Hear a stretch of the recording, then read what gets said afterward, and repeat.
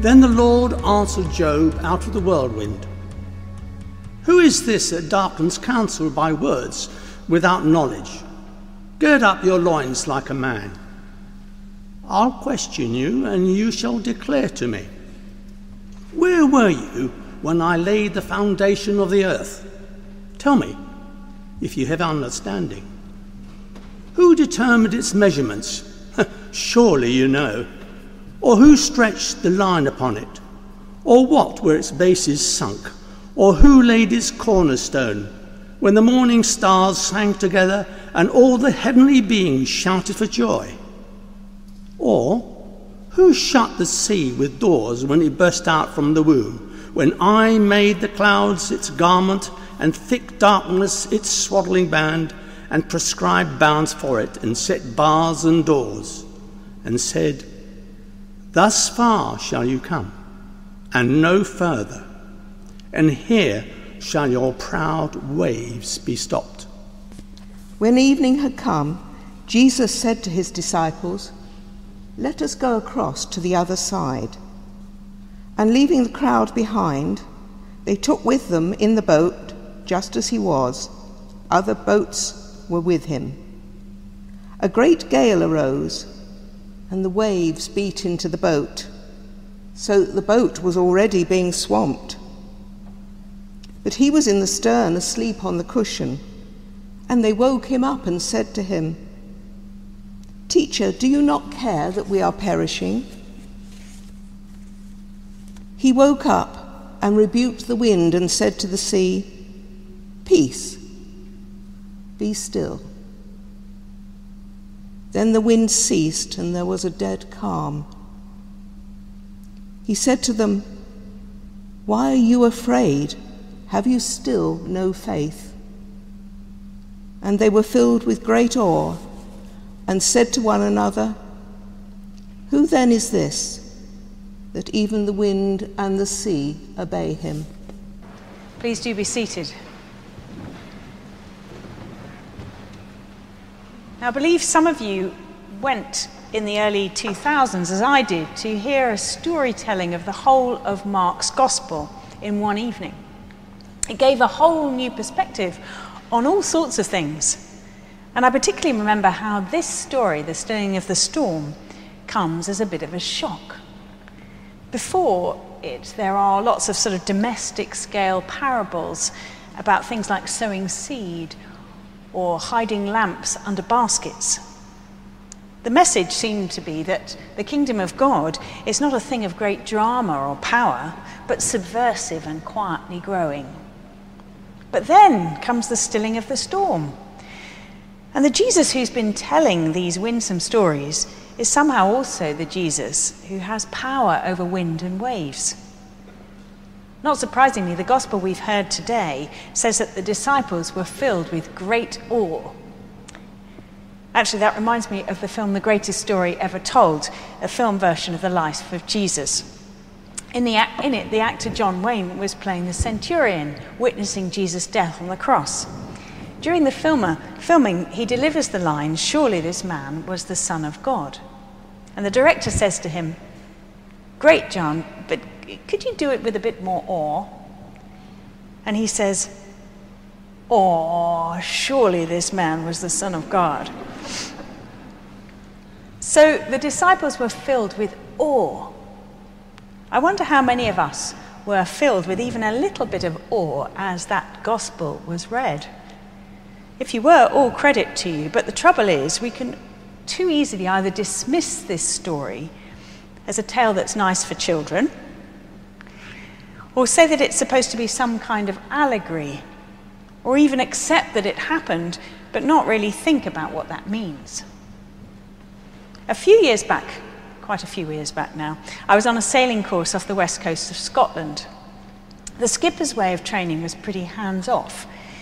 I was a kind of rookie just learning the ropes, but he had people on board who were actually learning how to be skippers. And he only stepped in when really necessary, so he let them make the decisions. That was all fine most of the time, but when we hit rough weather, and he wasn't directing the trainees to reef the sails in, I got pretty nervous.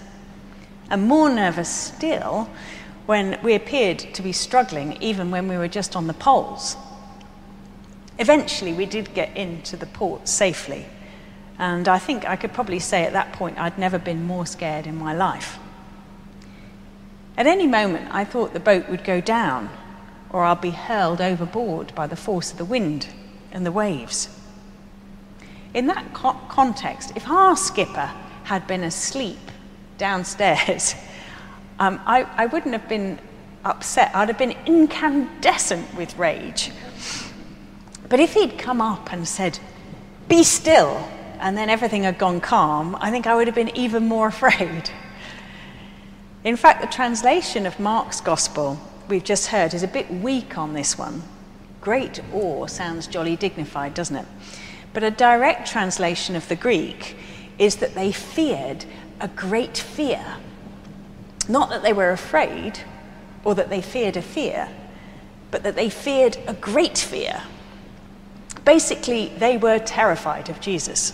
They saw his power and they came up with the question, who is this?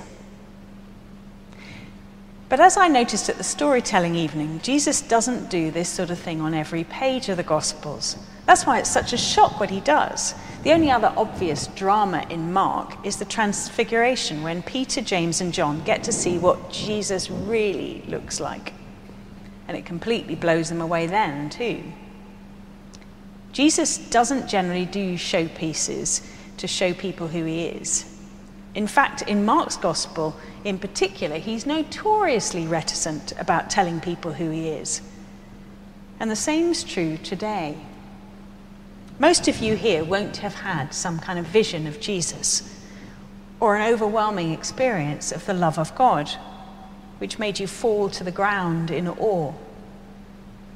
God is, to my mind, quite infuriatingly discreet. Why is that? Well, perhaps it has something to do with the way that God operates, that he waits for our response, like he waited for Mary's yes before coming to earth. So why did Jesus still the storm then? Why did he do it if God's so concerned not to force his great glory on us? Well, maybe because we also need to be reminded just who God, who Jesus really is. Someone once said to me recently that at some church meetings, it's almost as if we're saying to God, "Now, don't you worry, God, we've got all our plans sorted. We don't need to trouble you at the moment." And so I'm not hugely worried that the church post-COVID is pretty much in the middle of a storm, particularly in terms of the giving of time and talents. The ship, in some places, is looking like it's about to sink. And why?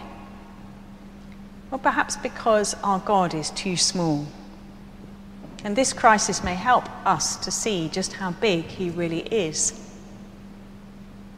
I don't think it's any accident that the stilling of the storm comes after a load of teaching about how the kingdom grows. The seed doesn't grow and bear fruit because the sower stands over it and yells, "Grow, blast you!" In the same way, I don't think that Jesus meant any of us vicars to stand up and yell, "Give your time and cash, bless you," to our flocks. For people to give of their time or their treasure, they must have a vision of who it is that they're giving to. And that all starts with a clear vision of who Jesus is. I think the disciples needed at least once to catch a glimpse of the glory of God in Jesus, so that they knew who it was that they were following, that he was someone worth dying for and living for. And if we have that vision, we can face all kinds of difficulties and still carry on. With vision, we can continue in the face of storms and sufferings. With vision, we are prepared to become hilarious givers because we know who we're giving to, and that the same God has his good plans both for us and for those around us. Now, our first reading was not from the New Testament as usual. I chose it from the book of Job, partly because it's one of my favourite books of the Bible. And that's because it doesn't really come up with any answers to suffering. The best bit of all, to my mind, is when God says to Job's so-called comforters, "You have not spoken of me what is right, as my servant has done." It's my favourite because, in effect, God is praising Job for being honest in his questioning and struggling, whereas his friends are trying to neatly tie everything up as some kind of equation where Job's sufferings are related to his actions. They're trying to pin the blame on Job for all the things that had happened to him. And because Job is honest with God, he's rewarded at the end by a vision of God, which doesn't take away any of his sufferings, but completely changes his perspective on them. We are being called by Jesus to join with him in the work of this parish. We don't know what that will mean in practice, and we know we have a challenge to grow and change. Many of us are also facing big personal challenges and suffering. We may, like Job, be saying to God, "Where are you, God? What are you up to?" Or like the disciples, "Do you not care that we are perishing?" God knows both about our questioning and our suffering. But perhaps we need to remind ourselves too of his awesome, perhaps even frightening power. The Jesus who promises to be with us always in our troubles and our sufferings is also the Jesus who stilled the storm and raised the dead, and who will come again as our master and judge. So why he may not still all the storms that we're experiencing right now, it's not because he is too weak. So let's pray to be given a new vision of Jesus.